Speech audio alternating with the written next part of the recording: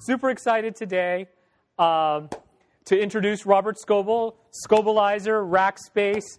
We're all familiar with him. You know, he worked for Microsoft. He's been in this industry for quite some time, reporting on all the good stuff in Silicon Valley. He, you know, when he left Microsoft, you know, he told 15 people in a room, and that's suddenly blossomed to 15 million in 3 days. I want him to tell that story. I don't want to tell it. I want him to tell that story. So let's give a warm welcome to Robert Scoble. Woo! Come on! Woo! All right. Thanks, Robert. All right. So I told 15 people at this conference, and I said, don't tell anybody till Monday because I haven't even told my boss yet. And somebody who I didn't even know at the time, Andy Plesser, was the one who leaked it. And the story just started doubling. This was in the early days of Twitter. Actually, was Twitter even around? It might have just been blocked. This was 2006, so it was early days of Twitter. And the story just kept doubling every few minutes. And somebody called me at dinner and said, "Hey, it's out." And then I just started doing searches, and oh shit, it is out and it's going. And so I knew it was going viral. And I called my boss right there on Saturday night and said, "Hey, I quit." Before you read it on TechMeme, you know. And within 3 days, Wagner Edstrom said that it hit 15 million media impressions within 3 days. It was like in the Wall Street Journal and The Economist and everything else. But it just all spread word of mouth, and that's a good example of how fast stuff can happen if you have something that people want to pass along. Right. And kind of thinking about that, what was kind of like your boss's reaction? Well, he knew it was coming because we'd been having these discussions. I mean, my boss back then was Vic Gandotra, who now is at Google. And when I told him I'm quitting, or I'm thinking of quitting, he said, "Well, I have a $5 million check from Google in my pocket." And I go, "You dog." So, you know, that was his signing bonus to move over to Google. And now he runs Google Plus and stuff like that. So I don't know what we want to talk about today. Well, I do have a few questions. Well, hold on to the question. Let me see if I can go down a path and see, because there were a few things I wanted to talk about. Sort of last night I had dinner with Sergey Brin, and he had these new glasses on, and that's fucking with my head about what the future is going to be. Right. How many people are on Highlight, for instance? A couple, 3 people. So Highlight and these Google glasses, and there's an Israeli company called Face.com. So I study startups. I go around the world and interview startups and innovators. And I study them publicly with my video camera, so you know what they're doing. Right. But behind the scenes, I'm studying company builders. You know, the people who really interested me are people who are building not just cool technology, because cool technology is fun. I grew up here in Silicon Valley, and I always liked technology. But I'm really keying in on the guys who are building companies at this point. That there's something that separates them. When somebody says I'm building a company, they're usually unique. There's something different about them, and they have an approach like I'm building something of value that should last or have some, you know, something deeper than just a cool technology that's going to get bought by Google and flipped. And so a couple of nights ago, I was hanging out with some of the famous VCs, and they were talking about IPOs, and they were talking about that too. Going IPO means you built something of value, and you're planning on building something even of greater value, and you need the capital, and you need to have that transparency to build a company. And Rackspace has been through that recently, and now we're seeing lots of examples of that. So this Highlight thing is really is interesting. So for people who don't know, Highlight shows me other people who are on Highlight within 100 yards of us. So like David Hassel, is David here? Yeah. Brenton Gieser, right here in Forest. You know, there's several people on here. Now it has 5 or 6 competitors. You know, and this is where I wanted to set it off, and then we can get into questions. Sure. That I notice, you know, when there's a competitive space like this, that it's small philosophies that separate. Mm-hmm. You know, when GoWall and Foursquare were going at it, it was a very small philosophy that doomed GoWall. And there's a lot of designers here. So I loved the design of GoWalla. They had better icons. They had better user interface. Right. But they made a philosophical choice that doomed them. And it was a very subtle one. Anybody have any idea of what doomed GoWalla?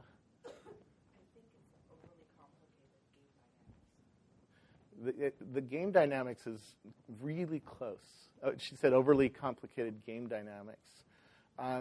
GoWalla thought that the game was sacrosanct, that the game was what people were going to use these apps for. And I couldn't check in. So I went to Buy Right Ice Cream in San Francisco. Really small place. But it's 30 by 30, right? It's a small little store. And I couldn't check in there. And why couldn't I check in there? Because they had a philosophy that the game mattered more than anything else, and they wanted you to be where you said you were going to be. Well, the problem is GPS isn't all that accurate. So it said Buy Right is 30 yards down the street, and it wouldn't let me check in the restaurant, or in the ice cream store. Right.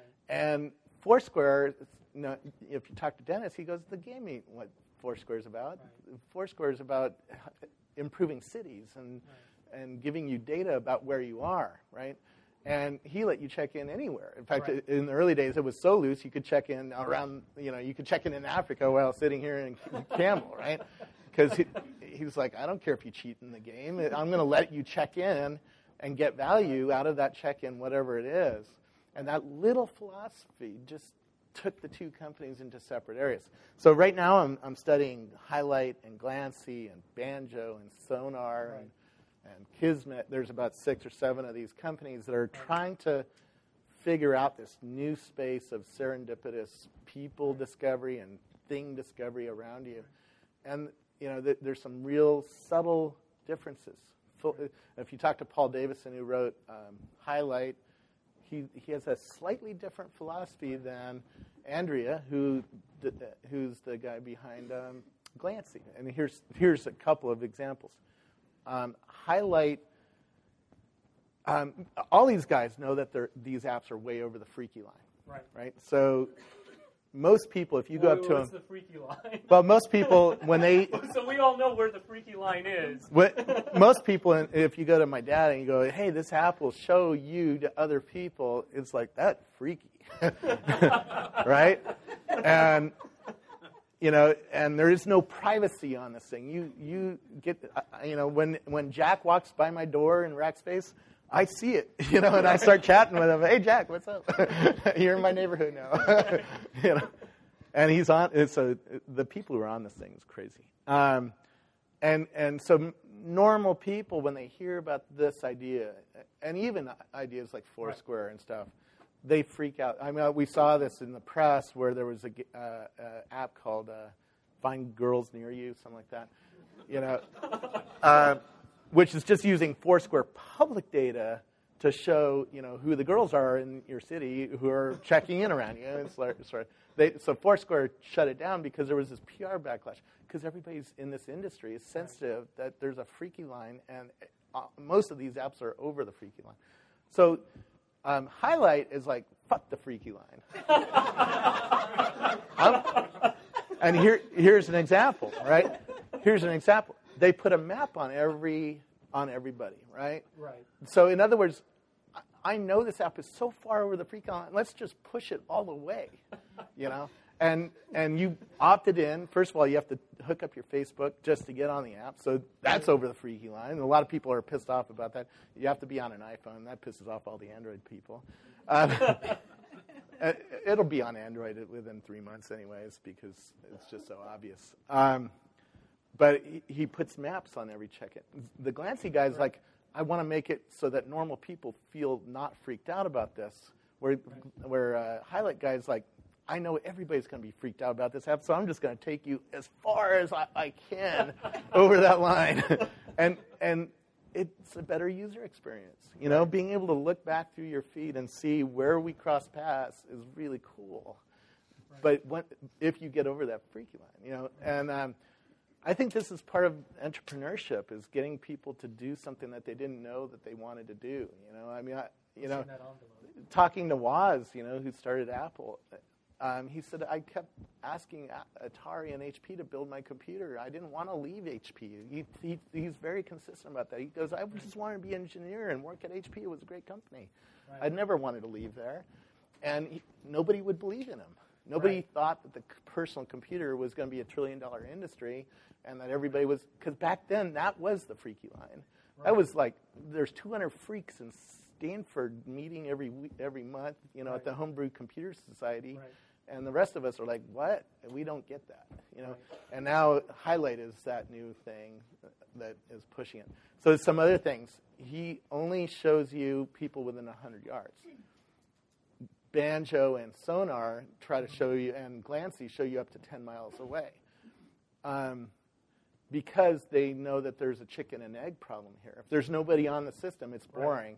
Right. If there's people on the system, it's really cool. Like right here, there's 5 people, and next year there'll be 100 people on an app like this.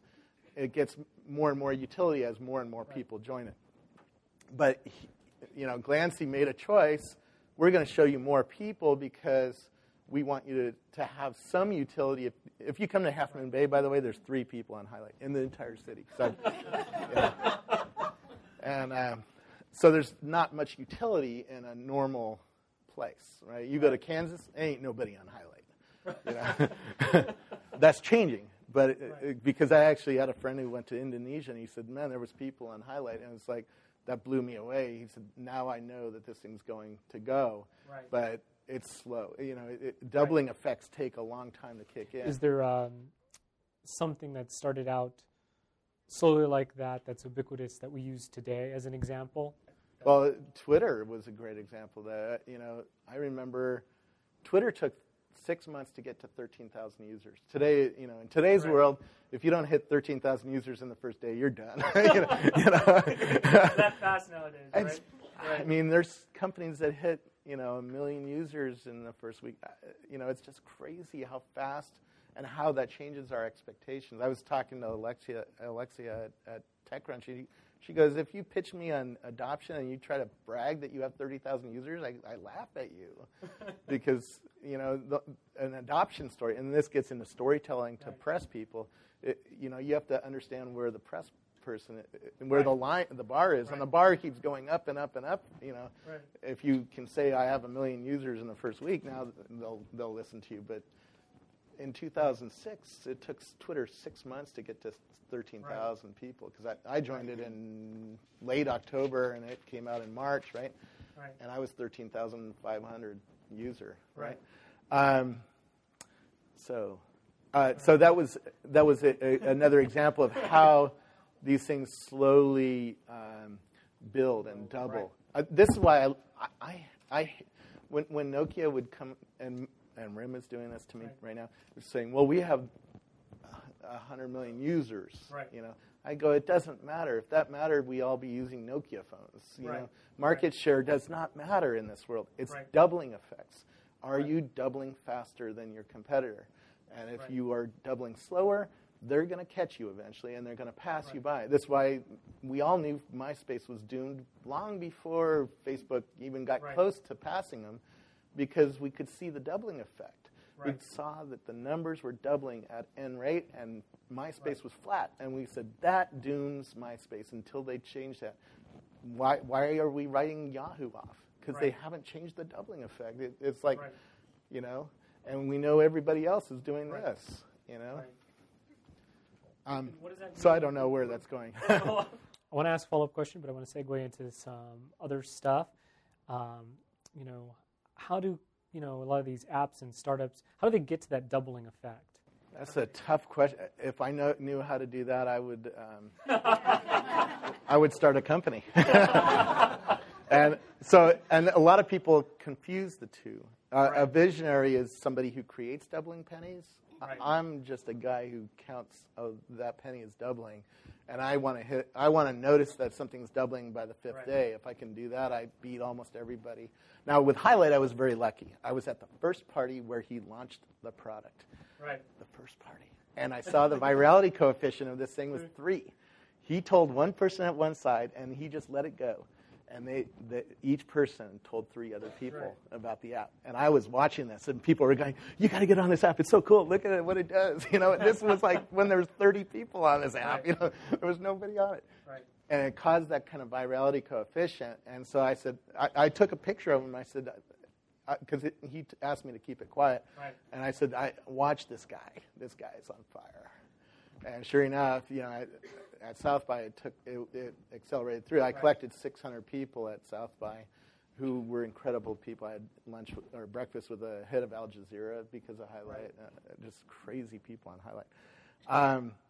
And so that's what I do. I just sit back and watch the doubling effect. And sometimes I'm late, Sometimes I get fooled by my own biases. Like, I knew Pinterest was doubling, but it was like all women. So I just said, man, I'll let somebody else cover that. No, it's true. I'll let somebody else cover that one. And, I'll let the mommy bloggers go nuts. It's not, but... That kind of gets me to kind of some of the questions that I wanted to ask. We wrote a guest post for Mashable entitled "How Startups Can Build Lasting Relationships with Journalists," where we talk about dating a reporter before pitching an idea. What is it that captures your eye? What do you look for when a startup pitches to you? And what are some of the mistakes startups make when pitching their ideas? I wish I knew. I put up a video today with this app called Karma. Right. And when I saw the email, I was like, that's the lamest thing I've ever heard of. Why do I need a mobile app to help buy gifts for people? But they were funded by Kleiner Perkins. So part of this is building a story. Right. And it's not just one person that's going to build that story. It's going to be a whole flood of things that builds that story. And sometimes I get lucky, like with Highlight. That happens very rarely when I just see something in the wild, and it's doubling, and I am the first one to see that. Most of the time, there's all sorts of social proofs. Right. So this is why VCs say, I only want to hear about things from my friends. And in fact, take it out of the tech industry. I spent some time last summer with Steve Greenberg, who is a music producer and discovered Jonas Brothers and was the dog on Who Let the Dog Out. He's the woof sound on. So, and I asked him, do you ever find a band just by going into a bar and seeing somebody totally undiscovered and just randomly finding something, or do you ever get sent a CD out of the blue and it's great? And he said no. In my entire career, that's never, ever happened. Right. He said at one point in his career, he was trying to encourage people to just randomly send him stuff. Right. Didn't work. It never was a good talent that came through that way. He said, if you're Adele and you're in a bar, somebody is talking about that. Right. And he's going to hear about it within a day because his network is so good.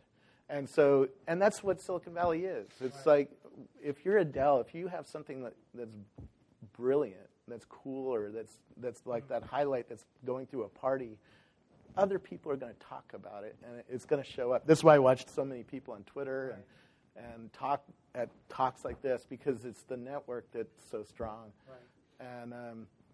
And that's a hard thing to fight, So don't fight it, Use the network. And this is why you go to parties. This is why you go to demos, why you buy conference tables, why you do so many VC pitches, because you're feeding that network with a story and you're building a story. You're not just going to have one thing. You're not just going to get on TechCrunch and all of a sudden have a great company. You have to take the companies I really like Flipboard or Instagram or they build stories, or eBay. eBay made up a myth about how it was formed, right? Which was Pez. It was, the myth was it was for selling Pez dispensers. That's what the CEO was pushing as his. It wasn't true, but it made a good story, and he was building a company, and he was trying to build a marketplace, and he had to have a way that everybody understood what it did. Right. Airbnb is another example. It took 1,000 days before that business started working, and imagine if they had given up on 999th day. This is why entrepreneurs have to be crazy and have to be. I mean, can you imagine? It's like walking through the desert for 999 days. and eating cereal that you did as a marketing campaign, and living poor, and living in a one-bedroom apartment, and working it. And then you just keep trying it. And they joined Y Combinator, and Paul Graham said, get the fuck out of the valley, go meet some real customers. And that's what they did. And then they started tweaking the engine, and the engine started working. But it took that 1,000 days, of doing that to get there. And if you don't have that kind of passion, don't start a company, because you're going to quit on 990 days, and you're going to miss the good stuff. You got to be crazy and committed to this thing. So you're just going to do it. I mean, I have a friend who runs ActiveWords, and it's not kicking over, and he's been doing it for 10 years, and he's still that committed. And it's like, dude, give it up. And he's not giving it up. It's like, you're an entrepreneur, and nobody hears about you because you haven't been the success. But that's what it takes. Maybe next year he gets a contract from Microsoft, and everybody understands what he was doing. But it takes that kind of wild-eyed commitment, and that's why I've never started a company, because I've never said I can't do that, man. I got a family. You said you're not that crazy? I got a family and a mortgage, and I keep looking at that cliff, and starting a company is like jumping off a cliff and then building the parachute on the way down, and just assuming you're going to figure it all out while you're falling, and it's like, no, that's not me. And I love people like that because they're fun to watch, but it's not me. But you're in a room full of them right now. I love it. I love it. This is my career. Yeah, this is my career. I mean, I saw Mark Pincus last night too, and he tells his story. He got fired from every cool company in the world, and he couldn't do it, so he had to do it. Right? He had to make his own company work. Otherwise, he would get fired. And he probably will get fired from that one too eventually.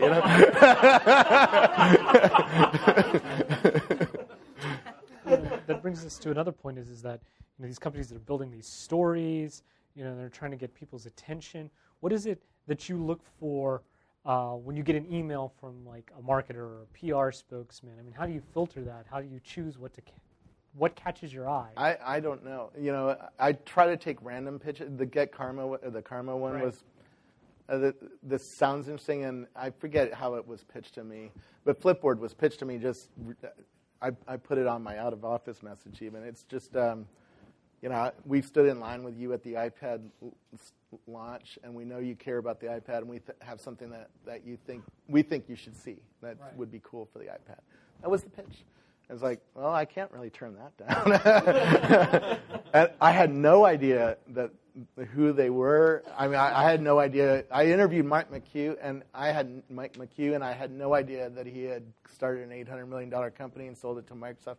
I had no idea. Sometimes I take things just randomly, and so some of it's winning a lottery. This is why you have to be so committed, because you're going to hear no so many times, or you're not going to get an answer for somebody like that. Just keep pushing the story until people start listening, and make your own story. If nobody will listen, who cares? It's customers that matter anyways. It's not us. Go find some. There's plenty of examples of successful companies that have never had press. Groupon, said they didn't want to be in the Silicon Valley press because they didn't want to be copied by Silicon Valley. And maybe that was a little mythology. Maybe the reality was that he couldn't actually get listened to by any of the press, and now he turned it around to a positive. And he's in Chicago, and he's not part of the network here. But that's the way to do it. If I was starting a company, I would be doing a blog. I would do my own videos. I would be out talking to customers, trying to push the story along, push the business along until it starts kicking off. And usually, if you do that and you have a product that other people are willing to tell other people about, the doubling effect eventually kicks in, and then TechCrunch starts paying attention to you. Because we're all good at counting doubling effect at some level. It's why did Skrillex in the music take off? Why did I discover Skrillex before a lot of my friends? Because I went to the Austin City Limits Music Festival. You have 6 bands out on the field all at one time. And I was there for 2 days, and Skrillex was the only one that, or he's a DJ, was the only one that had 10,000 people jumping up and down. Right. And if you do that with your product, it doesn't matter. The press will pay attention to you. The VCs will start paying attention to you because we're all good at sitting on the field and seeing, which company has 10,000 people jumping up and down, going, yeah, this is cool. Right. So the new world, it starts with 15 people. This is where the Microsoft story, my Microsoft story is, if you can get 15 people crazy about your product, you can take off overnight, right? Because people will keep passing it along and go, hey, check this out. This is cool. You got to have this on your phone. And eventually the world pays attention to that. That's where it's all about. And it's hard to find that. It's hard to get to that point that you can get even 15 people to be crazy about your product and go, man, this thing is rocking. Speaking about building these companies, their stories, you've spoken many times on the power of companies to personalize their stories. You took a video camera, turned it in on Microsoft employees, humanizing what had been seen as an evil monopoly. I mean, how do companies use these platforms like blogging and such to actually communicate and personalize their own stories? Big companies have a marketing challenge, and that is to appear small, and that's what I tapped into there. By using a $200 camera and blogs and non-PR controlled conversations. I was one of the 5 guys who started Channel 9 at Microsoft, and we broke all sorts of rules. We didn't have a Microsoft logo on the homepage, right? That right there is a fireable offense. We didn't use the Microsoft color scheme. We used orange instead of white, and made it look different. We put customers right on the homepage, and we let customers write whatever they wanted to. They could say Microsoft sucks, Linux rocks, right on the homepage. And that was not done. And then, my part of it was taking around a $200 video camera and interviewing people with a shaky, blurry video camera. And most corporate PR, the machinery would never let that happen because it doesn't represent the company as a slick, big company, with really nicely produced video. I mean, Microsoft had a $10 million studio for video, right? That's what the expertise was, and still is at most big companies. It's like, oh, you go into the studio and you have your messaging and you get in front of the lights and we'll edit it and make sure it looks perfect and everything. But it's cold when you do that. It's what?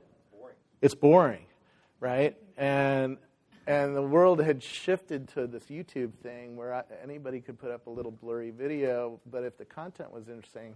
And I knew it was interesting to me because I had lunch with people who were like showing me mind-blowing things. Right. The guy who started what now is Silverlight, was showing me the prototypes, and it's like, why can't I just put this lunch conversation out on the web? This is cool, And I know other people like me are going to find it cool. And now it's more accepted, that companies will do that. But back then it was pretty mind-blowing. Yeah, it's tough. So anyway, so big companies have to appear small.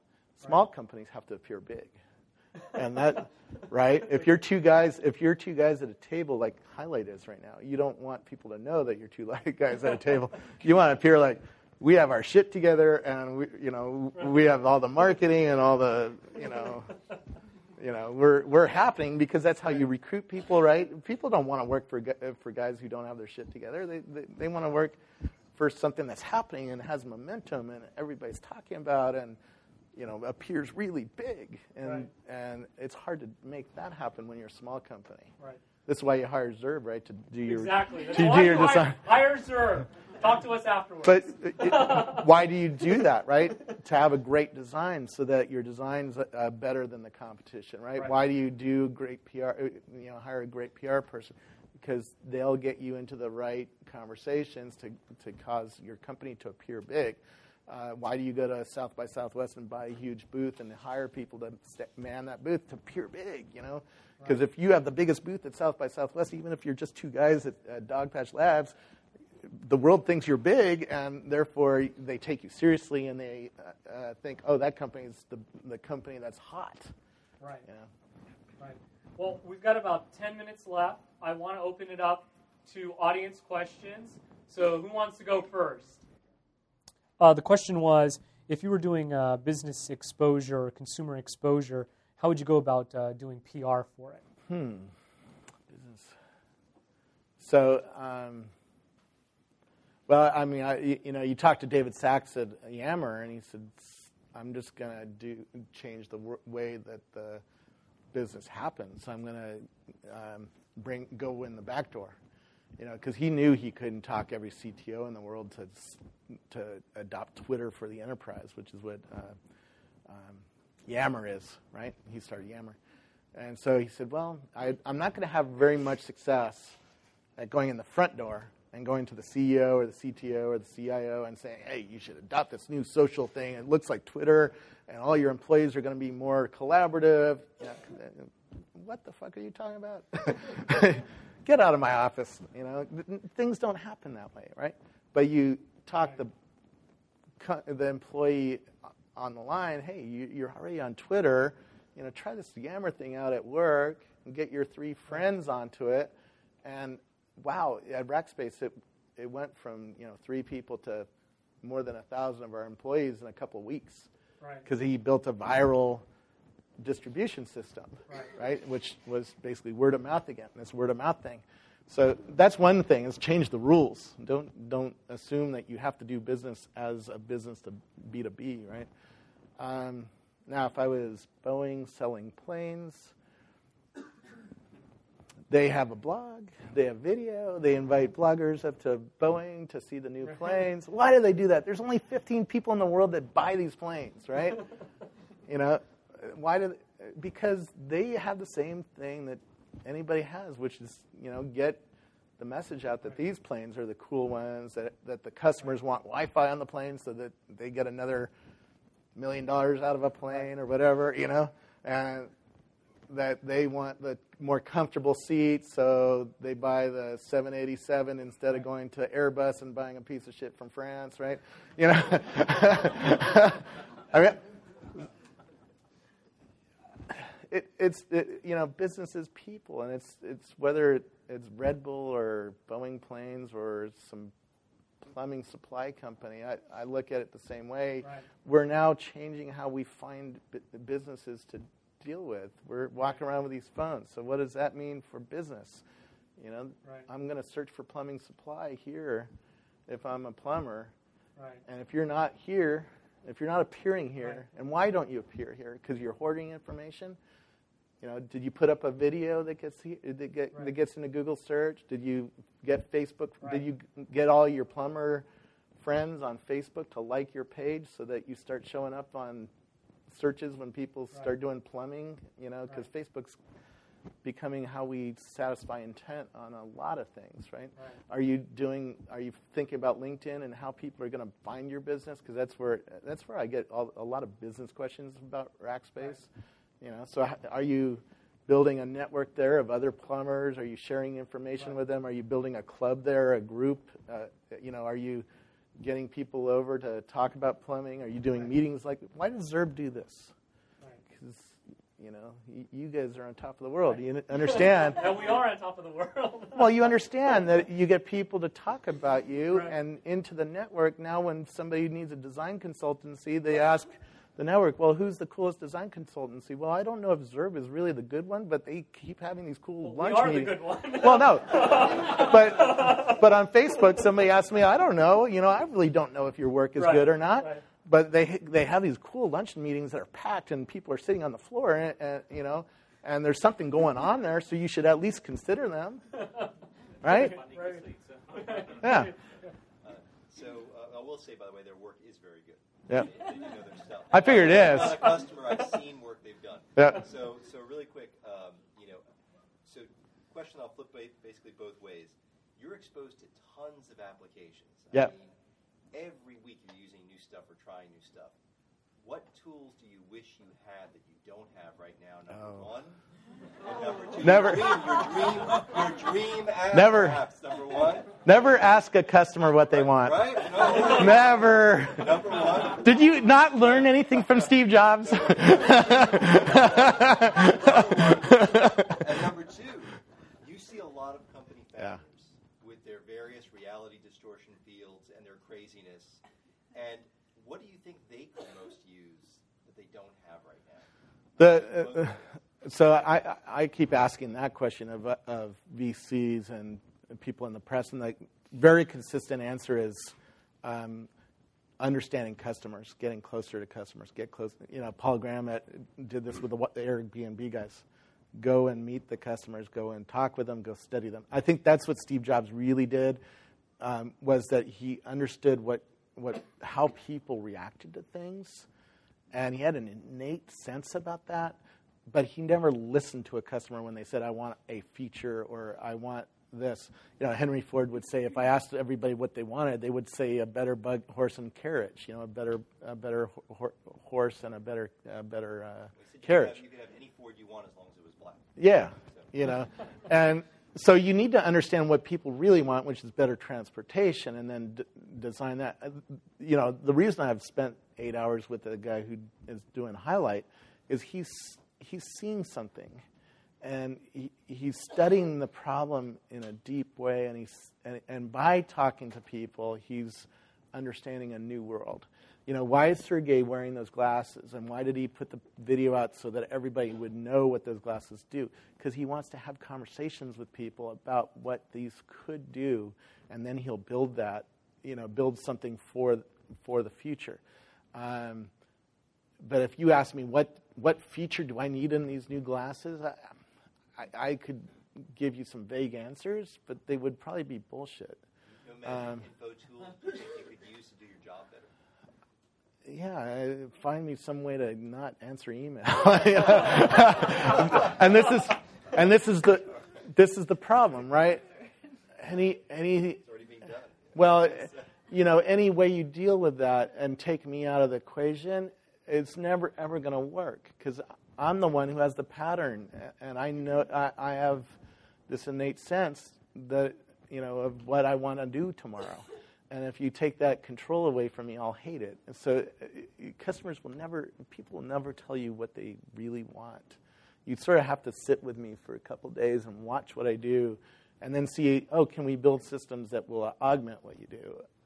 And that's the hard part of building a company, building anything. It's, did Woz or Jobs really know what people wanted in a personal computer? No, they sort of built it for themselves at first, and then it got into 200 other people's hands, and they used it, and they get feedback like, "Hey, man, this isn't working right," or "Why don't you have a better monitor on this thing?" or "Why don't you have a better case?" or "My mom thinks it looks ugly." That kind of feedback, and then they would take that back, and then the next version they would fix that, and then it grew to 1,000 users, and then it grew to 100,000 users and 1 million users. But it was that early work that I don't know that they ever went up to somebody and said, "What do you want in a personal computer?" Nobody knew. What do we want in Google Glasses? I really don't know. I mean, I can dream about some things, and most of those dreams are informed by what's happening in the world. Like, there's an Israeli company called Face.com where you can aim your iPhone, and it shows me your name and your Facebook page on my iPhone and through face detection. So my dream is being influenced by things I've already seen. So yeah, I want that face detection in these glasses. Highlight and Glancy have informed, I want to know things about people who are nearby me, right? And so I want to look at you with this face detection and know things about you and be able to have a conversation. Here's a good example, right? I was at Davos, and I was talking to this guy, and he had a badge on it. It said Peter Pyatt, Bill and Melinda Gates Foundation. That's all I knew about him. And I knew after talking with him for a minute that he had a very high IQ, because you can tell when people are like lit up upstairs, right? And you can tell it, right? I mean, you can tell this guy is like really extraordinary human being. But and that's the social proof of Bill and Melinda Gates Foundation. Bill Gates doesn't hire idiots, right? He's on top of the world. He has enough money to hire whoever he wants. So he's hiring good people, and so it all was messing with my head. But I couldn't figure out by talking to this guy for a minute who the fuck he was, right? And so, sure enough, I get away from him and I Google him, and he discovered the Ebola virus. Now, if I had known that while talking to him, our conversation would have been dramatically different, and I would have had a much better story to tell you. but that's what I want in these classes, is to be able to instantly tell who you are, so that we don't have to go back and forth for 20 minutes trying to figure out what makes you cool. Just take me out to dinner and ask me. Yeah, but that's hard to do, actually. What makes you cool? We've got time for one more question. I'll let Robert pick the person. I saw him. So the question is, if you were to encounter someone at an event, how do you discover things about them, even though you're kind of directed by the setting or the situation you're in to kind of have this particular conversation? Yeah, but it was like one of my job interviews at NEC. They had all my blogs printed out and highlighted. And that was the most interesting interview I'd ever had, because we got right to the meat. We didn't waste time, doing chit-chat trying to figure out who you are and what you stood for and what you cared about and what talents you have. They already knew that. And now we got right to the meat of what you were going to do. And it was, and that's what I would... if I was out to dinner with you, I'd love to just go right to the meat of the conversation rather than have to figure out, so what do you do and who do you know, and fuck all that. And give me that. That's on Google and Facebook. Now we can have a really interesting conversation about what you are passionate about or what I'm passionate about, and we'll have a much better conversation. Plus I'll know what kind of wine to bring, if you like wine, if you're in Alcoholics Anonymous, maybe I won't bring wine, and it's better to know that up front so I can make the experience really magical for you. This is what Zuckerberg's doing so well. He's building a new media company where the media comes to you, and he's freaking everybody out because they don't understand what he's doing. But what he's doing is building a company where he's bringing you media because he knows who you are. And the freak out is he's forcing you or asking you to give information about your sexual persuasion, your relationships, your politics, your religion, your sports teams. I mean, the more he knows about you, the better he is at bringing media to you. Right. The better a highlight is at getting over that freaky line, the more utility it'll have. And so that's why it's interesting that these guys are pushing the freaky line so far, because they understand there's utility if they get the users to go there. Right. And when you talk to Paul at Highlight, he knows this. He goes, man, I have so much data on you that if I misuse it in any way, my company will disappear overnight. This thing is studying me and my ant trails through life, right? Right. It's reporting right now where I am to a server and storing that data. He has all the data from when I first logged onto the system, and I can scroll through it and look at it, right? I know everybody I've come into contact with on this thing. And this is just the beginning. Because he knows where I sleep, where I work. He knows my favorite design consultancy already, right? He knows if I go to church. He knows what gas station I stop at every 3 weeks with my Prius, right? Right. Now, he doesn't really know anything about that because he doesn't have an overlay of the place. He doesn't know about places yet. But his databases have that information that I stopped at this gas station for 15 minutes. At this location. And soon he's going to be able to place that together. Now, this stuff is way over the freaky line, and his job is to bring us utility without freaking us out. Because at the minute we get freaked out, we delete this out. And his company's gone. Right. Very good. Well, on that note, I know, Robert, you got to hop on a call here. Yeah. It's at 1 at the dot. So I want to get everyone just give a round of applause to Robert. Thank you very much. I enjoyed this. I had so much fun. Thank you. So, really cool. Thanks.